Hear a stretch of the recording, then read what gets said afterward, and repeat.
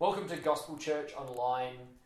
It's a real pleasure to be able to welcome you, even if it's not in person.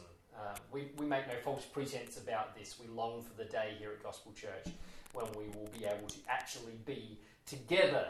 As many have pointed out in this time, the church is not a building, the church is a people, but the church is a people gathered. And so we long for the day when that can be our reality again. And it's seeming like it might come up for us sometime soon. So that's hopeful. Well, today we're stepping back into the Gospel of Luke. We're in our series, Luke, the Limitless Gospel. It's a series as we look at the life of Jesus through the lens of Luke, where we see just the power of Jesus and the wonder of Jesus. And we see Jesus breaking through the limits in so many ways. So I'm just going to pray for us before we go into that, and then we'll get into the word. Jesus, please speak to your people today by the power of the Spirit. Spirit, we ask that you would move today in our hearts. We believe in you. We believe that you are with us where we are right now and in our day-to-day lives. So we ask that you would move with transforming power. Change our hearts, Lord. Change our desires. Make us people who desire the kingdom, who desire the King, who desire the eternal joys of being with God. And Lord, work out the change in our lives that comes of those new desires, that new faith. We pray in the name of Jesus our Lord. Amen. Well, like I said, we're in Luke today, but before we get to that, I want to ask you a quick question. And my question, quite simply, is has anyone ever responded to you in a way that made you step back, that maybe shocked you, that you couldn't explain? Have you ever been at odds with a person, maybe even angrily at odds with a person, only to be surprised by the way that they then proceed? Let me give you an example. And I want to tell a story. It's about an argument I once had. In this story, I come off all right in this story, and I want to be really, really clear before I say this. This could be one of those stories where the preacher glorifies himself, and I want to be so clear. For every argument that I've handled really, really well, there would be several that I've handled very, very poorly. Even this example we're going to get into, there were some poor moments before we got to some good moments, and so I really want to say that any goodness here on display is by the grace of God, and I really do mean that. I think this was a moment of intervention of grace, not of my great instincts in an argument. But this one time, I was having an argument with someone, with a friend, not a close friend. This was more than a decade ago now, and I have no memory exactly of what the argument was about. It wasn't Crystal, by the way, that I was arguing with. But I remember we'd been arguing for a while, and about who was right, about this thing that mattered to us both so much, and it must have mattered to us both quite a bit, because we both got quite heated in this argument. We were both quite upset with each other, getting angry, and the one part of this that I remember clearly is that I had this moment of clarity and conviction. And I felt convicted of two things. First, that I was being ungracious and cruel towards this person. And second, and perhaps this was the more painful of the two, was that for some time now I had been aware that I was wrong. And I had been pushing the argument out of the blatant desire to be right, or to be shown to be right, to be justified, I suppose is how you put it, out of a bloody-minded desire to be right, even though I knew I was wrong. Maybe that's familiar for some people, I don't know. This happened. What happened was bizarre. As I reached this conviction, it happened right in the middle of a heated statement from me. And I suddenly, not even really thinking it through, certainly not changing my tone, which made it really odd, suddenly changed what I was saying halfway through. And I really believe this was only by the Spirit's grace, let me say again. But I changed completely in what I was saying. It would have been something along the lines of, "Oh, really? Do you think so? Well, I'm sorry. I realise I was wrong, and I really need to backtrack a bit. I'm sorry. I shouldn't have kept going. I've been quite angry, and it was my fault, and I'm sorry about this." And it was an odd moment, to say the least. The person I was talking to actually just kind of went, "Huh," and walked off. But we came back and talked about it again later, and when we did, she said to me, that she didn't really know what to do with that. It took her off guard. And I wonder if you've ever had that moment where someone responds, suddenly turns around, suddenly is able to say, "Well, I'm sorry, it's my fault," or is suddenly able to be gracious to you when you maybe didn't even deserve grace. I mean, she probably deserves some grace from me there, so it's a limited example, but we'll go with it. Today we're coming into Luke chapter 6, and in this chapter Jesus is going to call us into living in a way that looks upside down, really. It looks upside down and is inexplicable to a watching world. It takes people off guard. Now I need to say, we have a huge amount that we want to get through today, and we're not going to hit all of it. Some of you will be happy to hear that, but there's just so much in this passage, and I really would urge you, sit down, have a read of it. If you've got one of the Luke Scripture journals that we've been using here at Gospel Church, sit down. It's on page 46. Open that up now as well, but have a read of this passage and really grapple with it this week. We're going from Luke 6, verse 12, and I would encourage you, sit down and really plough your way through the whole Sermon on the Plain. That's Luke 6:12 through to the end of chapter 6. And because it really is a rich text, and that's my usual encouragement to everyone here at Gospel Church. Sit down, grapple with the text of the Bible for yourself. There's good reason why I encourage you to do that. It's profitable. These are words from God, breathed out to us. Get your head around that. They're profitable, they're helpful, they carry saving and transforming and glorifying power in the life of everyone who believes them. So don't be content to just read a little or just hear it explained by someone else, even by me. Dig into God's precious words for yourself, please. But going beyond the general encouragement, if I may, there's a special motivation for us as we come to this, to read this particular piece of the Bible and really come to terms with what it is saying. There is a specific relevance for us, I suppose you would say. You see, as we've travelled through the ministry of Jesus in Galilee, we've again and again run into his identity and his authority, the authority of Jesus and the identity of Jesus. And that again and again has hit us with the question, who is this man? I hope that's familiar to those who listen regularly by now. And we've again and again done that. We've collided with his authority, and it's been authority again and again to heal, to reach the unreachable, to forgive the unforgivable, and so on. And we've had clear but indirect statements of who Jesus is so far. And it all reaches a bit of a climax today in this passage.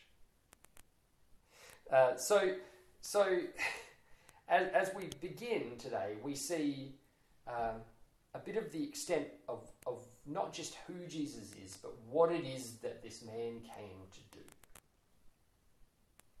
To remind you, Jesus has found himself at odds a few times now with the religious leaders, with the Pharisees, with the scribes.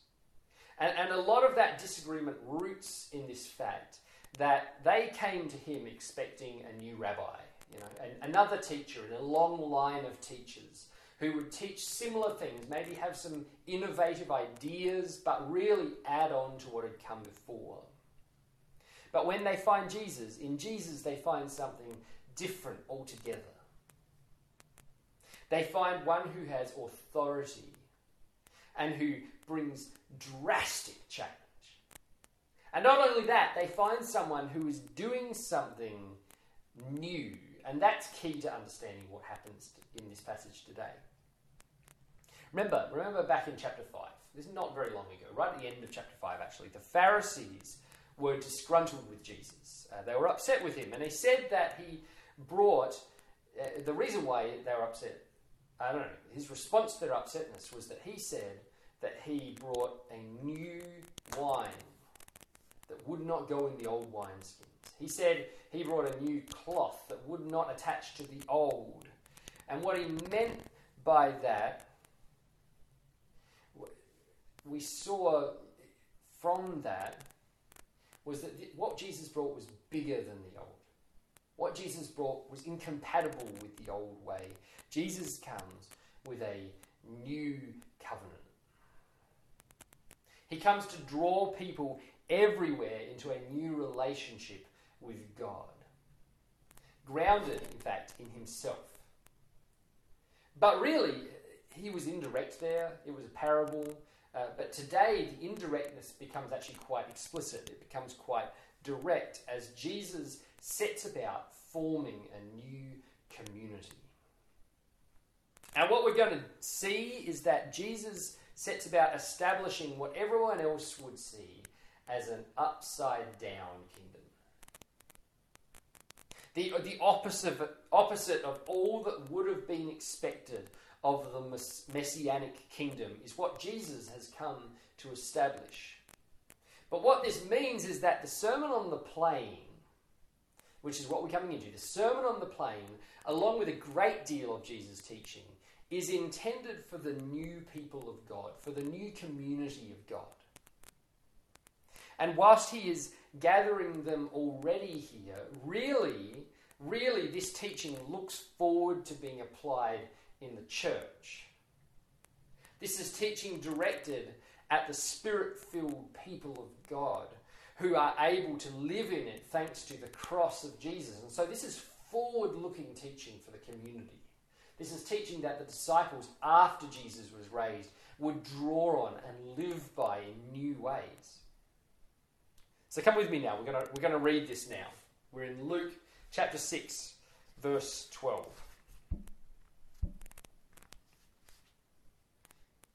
In these days he went out to the mountain to pray.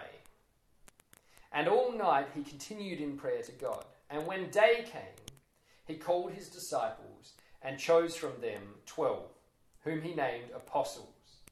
Simon, whom he named Peter, and Andrew his brother, and James and John, and Philip and Bartholomew, and Matthew and Thomas, and James the son of Alphaeus, and Simon, who was called the Zealot, and Judas the son of James, and Judas Iscariot, who became a traitor. And he came down with them and stood on a level place, with a great crowd of his disciples, and a great multitude of people from all Judea and Jerusalem and the sea coast of Tyre and Sidon, who came to hear him and to be healed of their diseases. And those who were troubled with unclean spirits were cured, and all the crowd sought to touch him, for power came out from him and healed them all. We're going to pause there. Now, this might not seem that huge of a moment to us. If you were reading this, especially if you were passingly familiar with Jesus and his 12 disciples, you might just move quickly past this part in your Bible reading, but in a way that reaches actually way back into the Old Testament and will have ramifications for the remainder of not just the Bible, but history and on into eternity. What Jesus does here is significant. He calls 12 apostles. Now, apostle means sent one.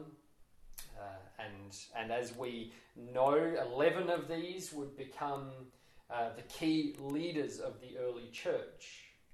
And in fact, and then the one who betrayed Jesus, Judas, would be replaced, and there would be 12 of these key leaders of the early church.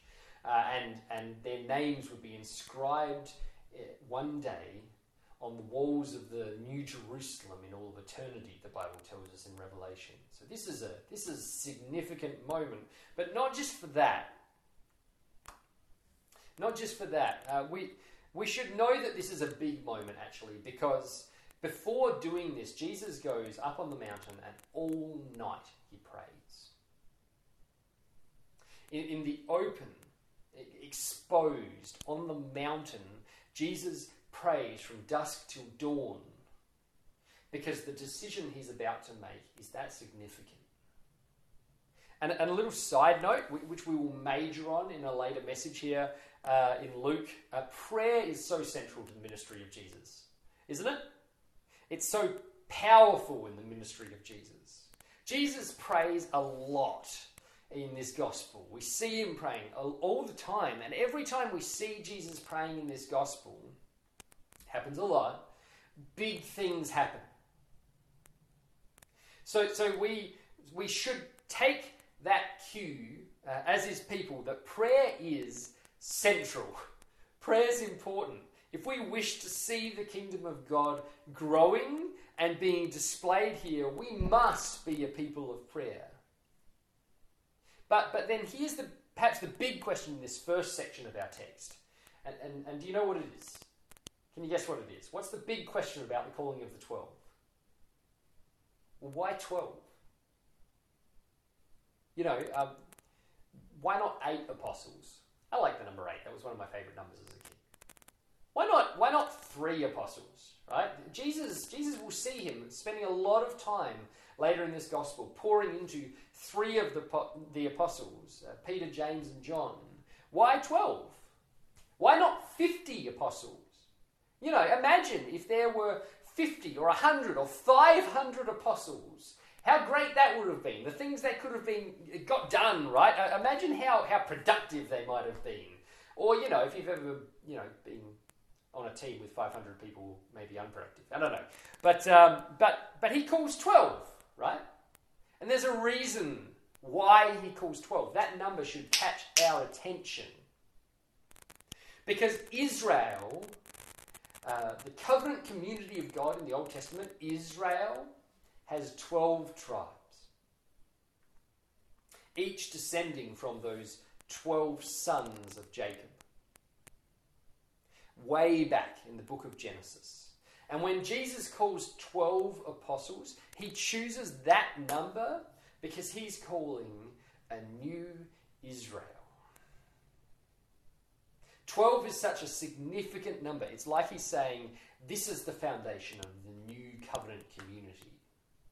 It's funny, there's another line here. Jesus goes up a mountain and then he comes down and delivers the new covenant way to the people. It's almost like Moses going up the mountain to God and then coming down and delivering the law to the people.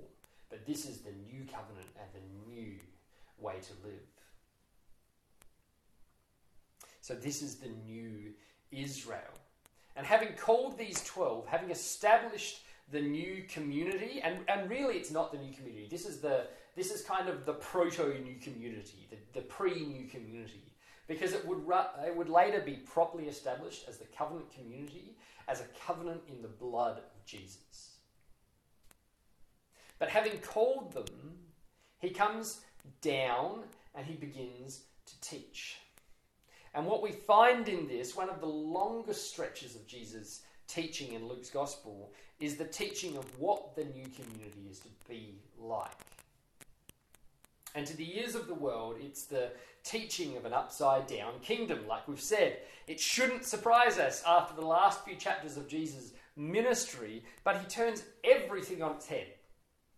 He teaches upside-down joy and upside-down desires, and flowing from those joys and desires, he teaches upside-down living, upside-down actions.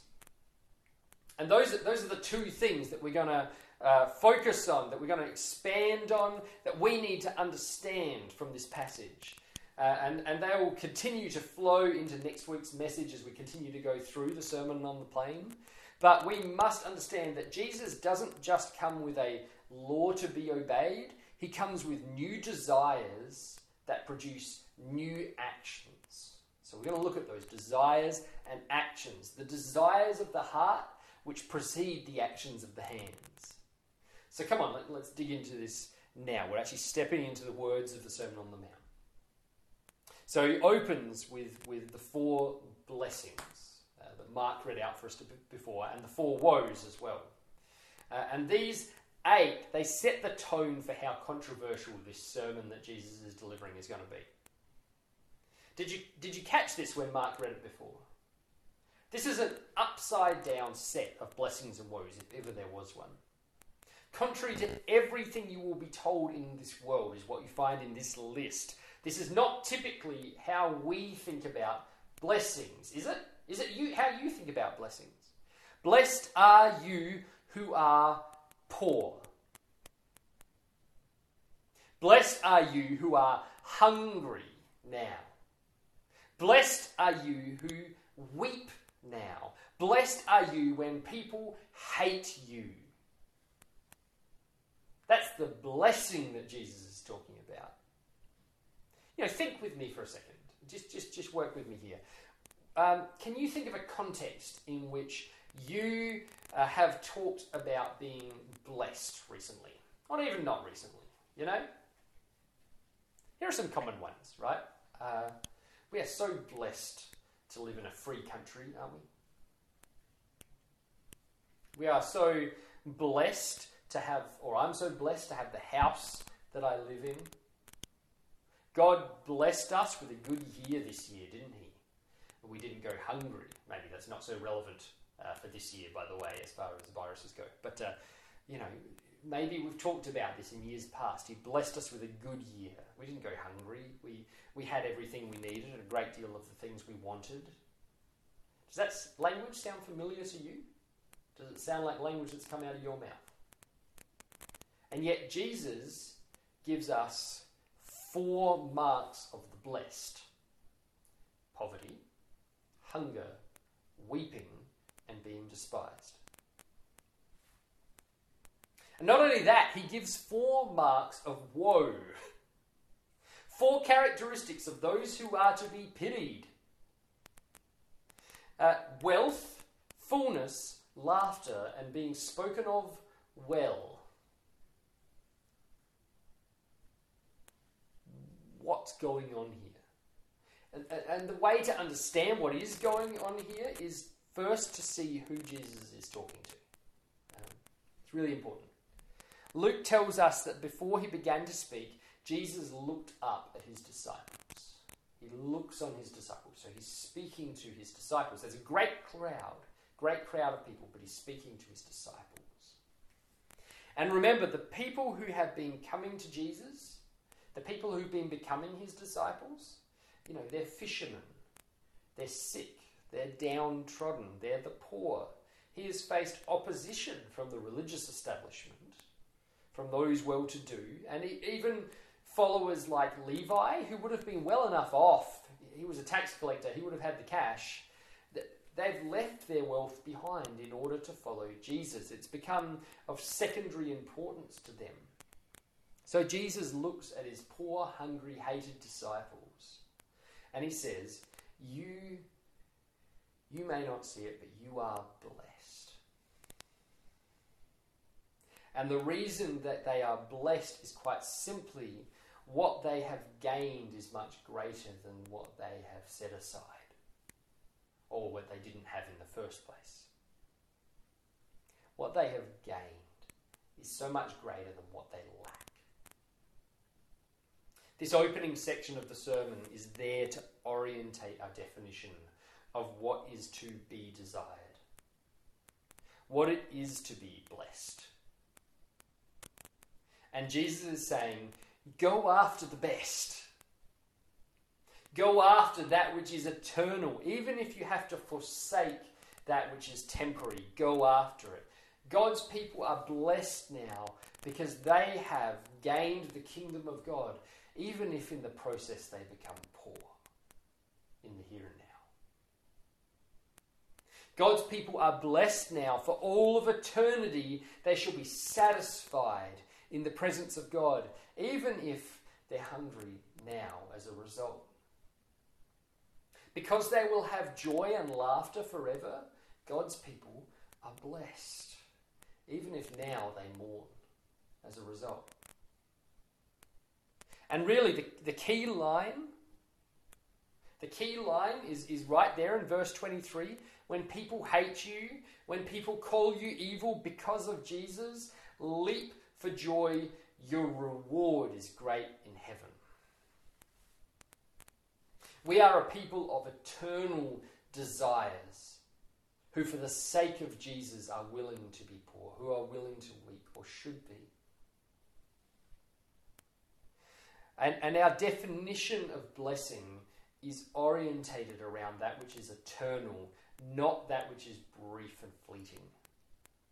Not just that, it's not just that we love the eternal joys of God more than the temporary joys of now, but we are called as the people of God to be willing to give up the temporary joys in order to pursue the eternal joys.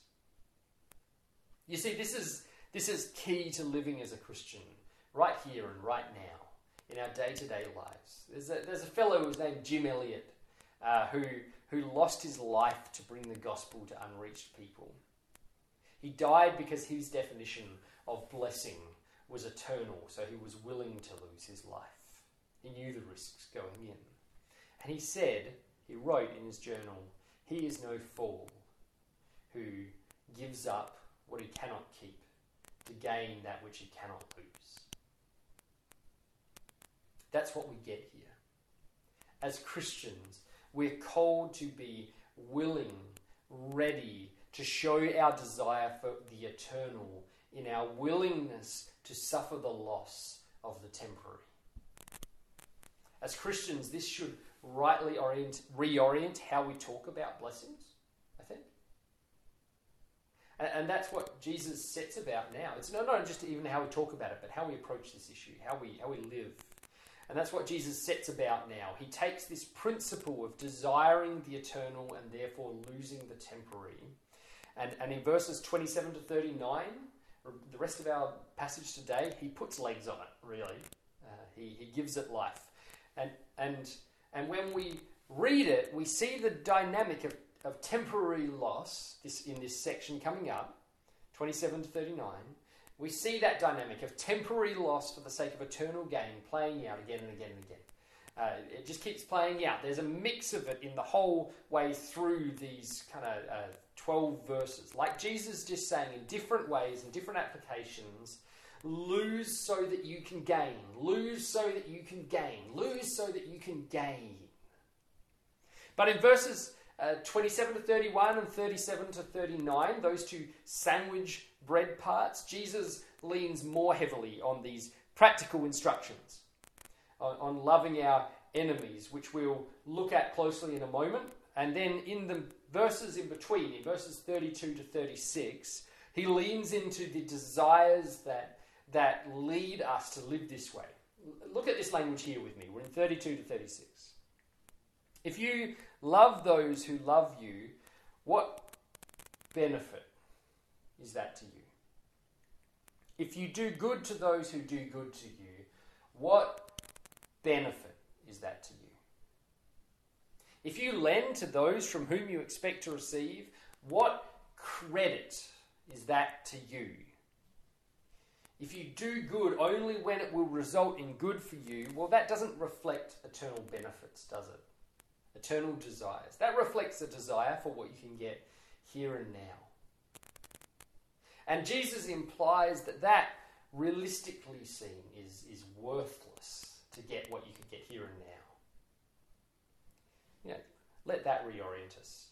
Our calling is not just to do good to others when convenient or when beneficial for us in the here and now. Not just to do good if it can be posted on social media or if it can be talked about well or if it can be praised. Not just to do good to a person who will one day be able to do good back to us. There is a benefit, a credit that we look forward to when we practically and powerfully love our enemies. Now, we are to love enemies, do good. I'm jumping the gun a bit on what we're going to talk about in a sec, but love enemies, do good, lend expecting nothing in return. Why? because our reward, Jesus says, will be great in heaven and we will be sons of God. That's what we look forward to. And that's what we rest in now. We don't live self-sacrificially simply because that is the upstanding way to live, because that reflects good Christian morals. No, we do it for a benefit, for a credit. We do it because we look forward to something greater that lays at the end of this life of giving ourselves away. The eternal joy of being with God, of being His child, is worth losing everything else for. It's when we reach this point that we begin to see that upside down really is actually the wrong way to talk about what Jesus is doing here, the wrong way of looking at this. His teaching is upside down from the world's angle. But you see, Jesus hasn't come to a right way up world and set about turning it upside down. Jesus comes to a world that is worse than upside down, and He sets it right. He comes to a world that is broken and He mends it. He comes to a world, to a people who are living in a contrary way, who are living in a way that careers toward destruction by despising their Creator and despising each other. And He gently, He tenderly, and He softly and self-sacrificially turns us around. He comes to those dead in sin and He leads us into life with God forever. And that's an invitation, by the way. If you don't know the life that is in Jesus, please talk to us. Please get in touch with us. Follow up on that contact through the website. Or if you have my number, call it. Or if you don't have my number, get in touch through the website. We would love to talk to you about Jesus. This is what we love to speak to people about, because there is joy in Him for you. But having looked at that, look with me now at these practical ways, the practical words of Jesus here. And as we look, let's ask ourselves the hard question. Is my life being described in these words? I think we're all going to run into moments where we'll say, no, this calls me to change based on a better desire. Is this calling me to be different? Now, Jesus says to you and to me, this is what it looks like to live with eternal gain in sight. This is what it looks like to live as a Christian. He says, love your enemies. Do good to those who hate you. How often and how easily do we let hatred, opposition, creep into our hearts? When opposed by someone, when someone works against us, whether that be for the sake of the faith or whether that just be generally, the world says that we should work against them, right? How often do we listen to that rubbish? Sorry, but that's what it is. Christians, our Saviour won't stand for it. He calls you, that snide person that you don't like, that bothersome person who is in your face and in your life and you don't want them in your life. That scary person who clearly dislikes you. He calls you, they are to be the object of your love. Look out for them. Not in a despising way, in the way that you do for your loved ones. Be the first person, set it as a goal to be the first person to care for that person when they need it.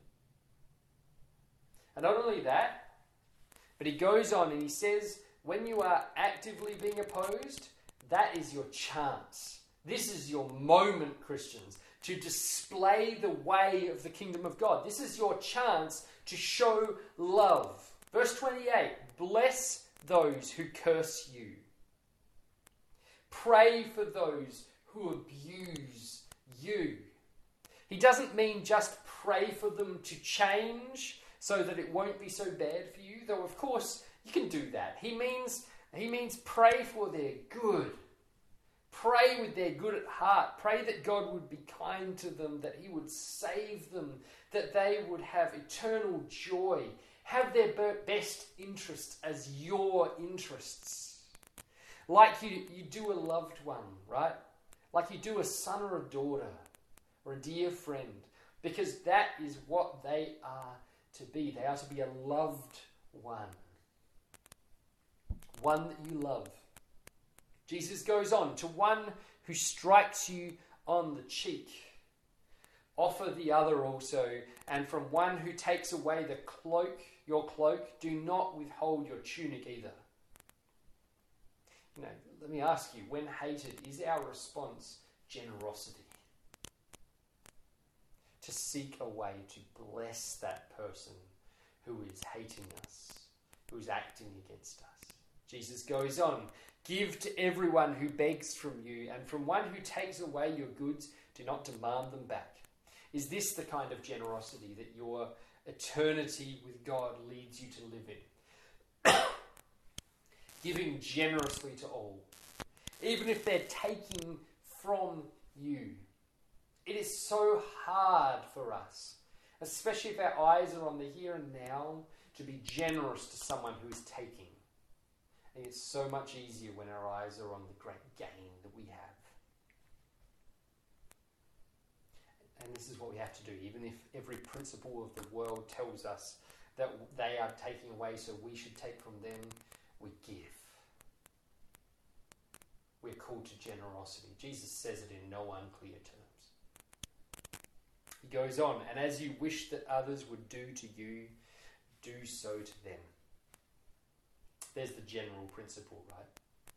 The joys of eternity lead us to act, not out of what others have done to us, but we act towards what we wish they would do to us. We do for them what we wish they would do to us, regardless of what they are doing. So that hatred is met with love, violence is met with blessing, and theft is met with generosity. And that then flows into what he says in verses 37 and 38 and 39. We are living with the desire for the good that is to come. And we live as people who have experienced forgiveness, who are released from judgment, and so who do not judge. Now, this doesn't mean that we don't call people out of sin. It means that we are not the judges. We're not to condemn them. We are to implore them to come out in repentance. And we are to forgive. Don't we see that in this passage? That if you are struck on the one cheek, offer the other. Show that you don't hold this against the person. Show that you don't condemn them. Show that you do forgive them. Because you are being forgiven. You will be forgiven. How you live reveals who you are and the desire that you have. And I want to close today by sitting before you two reasons why we live with these eternal desires at heart. Why we now live to love our enemies and bless those who oppose us. And that might sound a bit strange to you. You might have been thinking to yourself, well, the eternal desires are the why, right? The why we would do it. And to some extent that's true. But there's more here. Jesus said, and we skipped over this, in verse 35, that if you live in this way, you will be children of the Most High. For he is kind to the ungrateful and the evil. See those words. If you live in this way, you will be children of the Most High, for he is kind to the ungrateful and to the evil. Now he isn't saying that this makes you children of God. That's important. He's saying that you will reflect who you are. But here's what's central. How we're called to live in this whole thing of giving ourselves for others, the action here is how God has been towards us. When Jesus said God is kind to the ungrateful and the evil, he isn't just thinking of that ungrateful, evil person in your life that you don't like, that God calls you to be kind to. He's talking about you. He's talking about me. We were the ungrateful evil. The Apostle Paul writes over in Romans 5, while we were sinners, Christ died for us. While we were enemies, we were reconciled to God by the death of his Son. Feel the weight of that. We were the ungrateful. We were the enemies. We were the thief of what belonged to God. We were those who hated him and persecuted him and spoke ill of him. And yet when we hated him the most, he loved us the most clearly. Jesus responded to our hate by coming and dying for us. The Father responded to our hatred by sending his only Son into the world to die for us. When people howled for the blood of Jesus, he bled for theirs and for ours, for forgiveness. 2 Corinthians 8 verse 9 says, "For you know the grace of our Lord Jesus Christ, that though he was rich, yet for your sake he became poor, so that you by his poverty might become rich."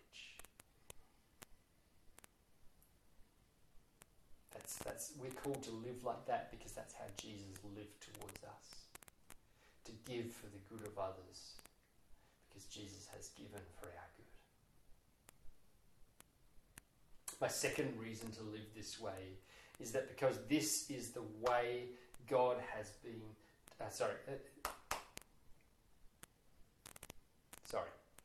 My second reason to live this way is because this is the way that God has been toward us. Living in this way is the controversial, countercultural, inexplicable, apart from Jesus, way of living that shows the character of God to the world. It declares the gospel of his saving love to a hating world, or to an apathetic world. We are to live in a way that Jesus is the only explanation for, and this is it. When you give, when the world would say take, it states that you have received more. And it begs the question, what have they got? When we love in the face of hate and bless in the face of opposition, it begs the question, what power enables them to do that? And the answer is solely the grace of God in Jesus. There is no power able to do this other than that. This is what reveals to the world that this isn't just a religion. This is a people who have been changed by loving grace. That makes real, practical, life-transforming change in our lives. Would you pray about this now with me? Jesus our Lord, lead us to be a people who have the desires of eternity and who look to our great example, our great Saviour, who though he was rich became poor so that we might become rich through his poverty. Lord, let us be a people who are willing to give, who are willing to lose, who are willing to sacrifice so that others can know you. so that others might become rich. Lord, help us to be willing to lose all for the sake of your kingdom. Let us be willing to give up what we cannot keep for that which we cannot lose, for the eternal kingdom, for joy with our Creator forever.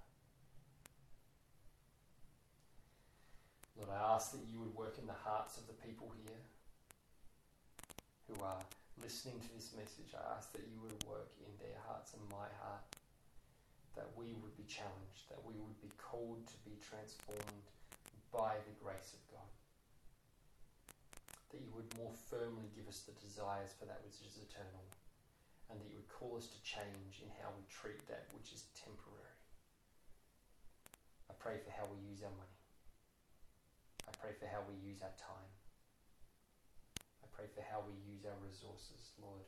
I pray for how we use our hearts and minds, that you would lead us to be a people who are giving of ourselves,